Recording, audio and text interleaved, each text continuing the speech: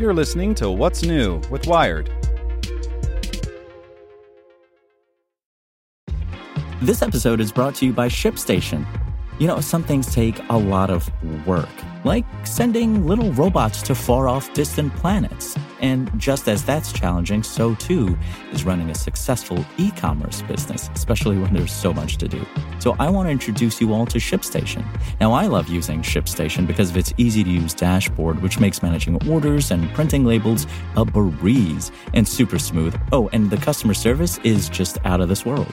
It's exactly what you need to help grow your business. Sign up for your free 60-day trial at shipstation.com/technews. That's shipstation.com/technews. This podcast is supported by Tools and Weapons, the podcast hosted by Microsoft Vice Chair and President Brad Smith. Each episode features insight you won't find anywhere else from the center of the conversation surrounding emerging technologies like AI. Right now on the podcast, you can hear a special episode where Brad Smith lays out Microsoft's vision for a vibrant marketplace driving the new AI economy. To hear more, follow or subscribe to Tools and Weapons with Brad Smith wherever you get your podcasts. Here's today's spoken edition of Wired. Review: The Freemie Liberty by Adrian So. The worst part of breast pumping? The logistics.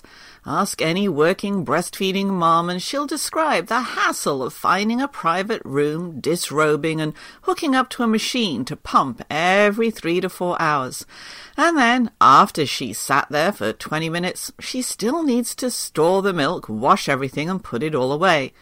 Well, as an ER doctor and a mom of preemie twins, Stella Dao had to pump 4 to 6 times a day. She had a big incentive to improve the existing technology. Dao's solution was the Freemie cup, a new kind of breast pump that slides easily and discreetly into your bra.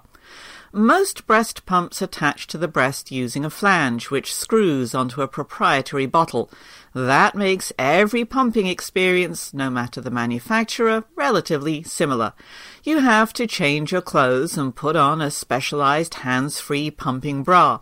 Hook the flanges into the bra, try to rearrange your clothes around you, start the pump, and then crush your fingers that your co-workers don't accidentally walk in on you doing your best Captain Underpants impression in a dark corner. In contrast, the Freemie cups fit inside the bra and under the clothes you're already wearing. The shells are large, but not embarrassingly so. Instead of skulking in supply closets with bottles dangling from your chest, you can pump quietly and discreetly while sitting at your desk or driving home from work.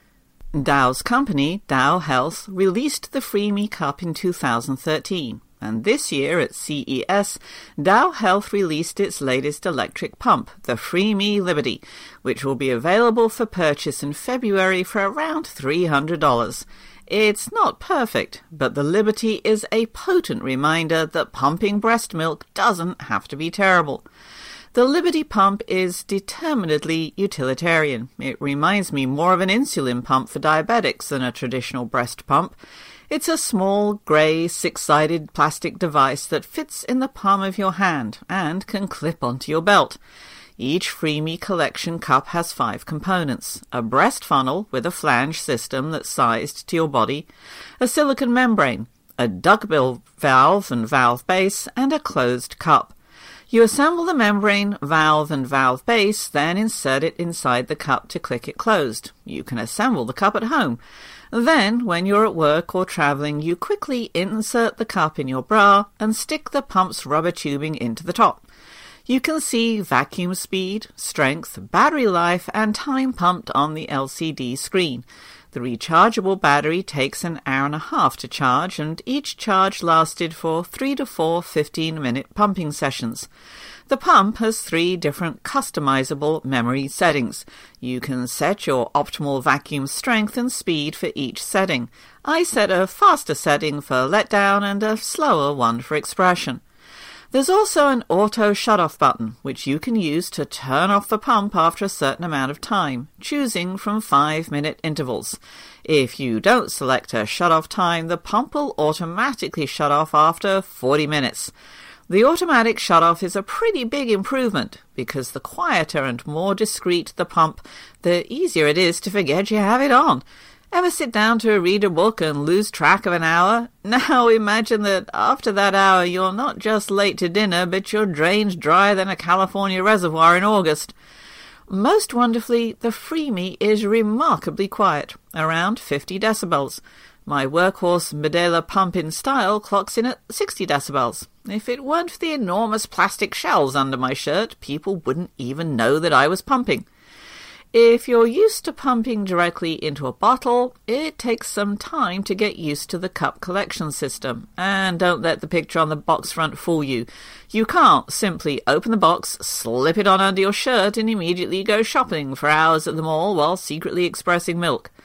The cups need to fit as tightly as if you were holding it on with your hands, so you may need to adjust your bra accordingly. I had to sort through my nursing bras to find ones that worked, and occasionally had to hold the cups on with my hands. I could still walk around and run small errands. I just looked a little strange doing so. The breast funnels also only come in two sizes, 25mm and 28mm. For the most effective milk extraction, each funnel needs to fit your nipple. If yours don't happen to be those particular funnel sizes, well, you might be SOL. Given the design, and that you're wearing it under your clothes, it's impossible to tell if it's working when you're wearing it. Even on the highest setting, I didn't find the vacuum to be that noticeable. Occasionally I'd turn the pump off after 15 to 20 minutes and remove the cup only to find nothing there. The markings on the cups are difficult to read. During assembly, it can be hard to line up the printed arrow between the funnel and the cup, and the measurement tabulations are also in a slightly more opaque shade of opaque plastic. Would it really be that hard to print everything in black instead? Although the cup has a flat bottom so that you can put it on a counter, you can't store it directly in the cup since it has an open pour spout. Milk also has a tendency to get trapped in the cup. Another downside, the end-of-day cleanup is a hassle. Most pumping moms have multiple sets of flanges and collection cups to get through the workday without washing pump parts. So I checked how much it would cost to purchase an extra set of collection cups. $60 on Amazon. The cups aren't dishwasher friendly, so that's a lot of hand washing. And you can't use quick steam microwave sterilizer bags either, so you have to boil everything at night instead.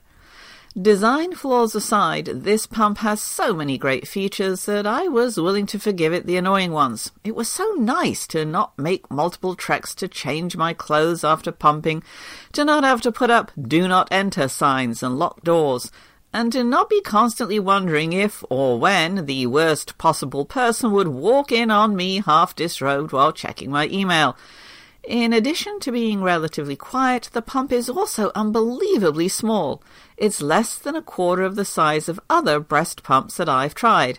Since I'm not tethered to an outlet, I can carry it around while getting a glass of water or running other small errands around my office or house. It's small enough to tote to and from the office, discreet enough to stick it into a purse. I pumped in a bathroom lounge while people walked in and out. I pumped on a plane. I even pumped in the jump seat of a pickup driving home from snowboarding. I also liked having a timer with automatic shut-off. A lot. I don't fall asleep while pumping, but I do lose track of time while working. Setting the pump to shut off is a lot easier than setting a timer on my watch. I wouldn't purchase the Liberty as a primary pump, or if I were a mom that pumped exclusively. It's not as efficient or fast at gathering milk as the Medela pumps, even if that style is louder, larger, and less convenient. But as a travelling pump, or even for mornings when I need to pump just a little before getting on with my day, the Liberty is a great product, even if it's lacking in execution.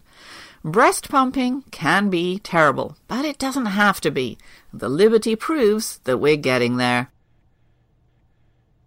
Want to learn how you can make smarter decisions with your money? Well, I've got the podcast for you.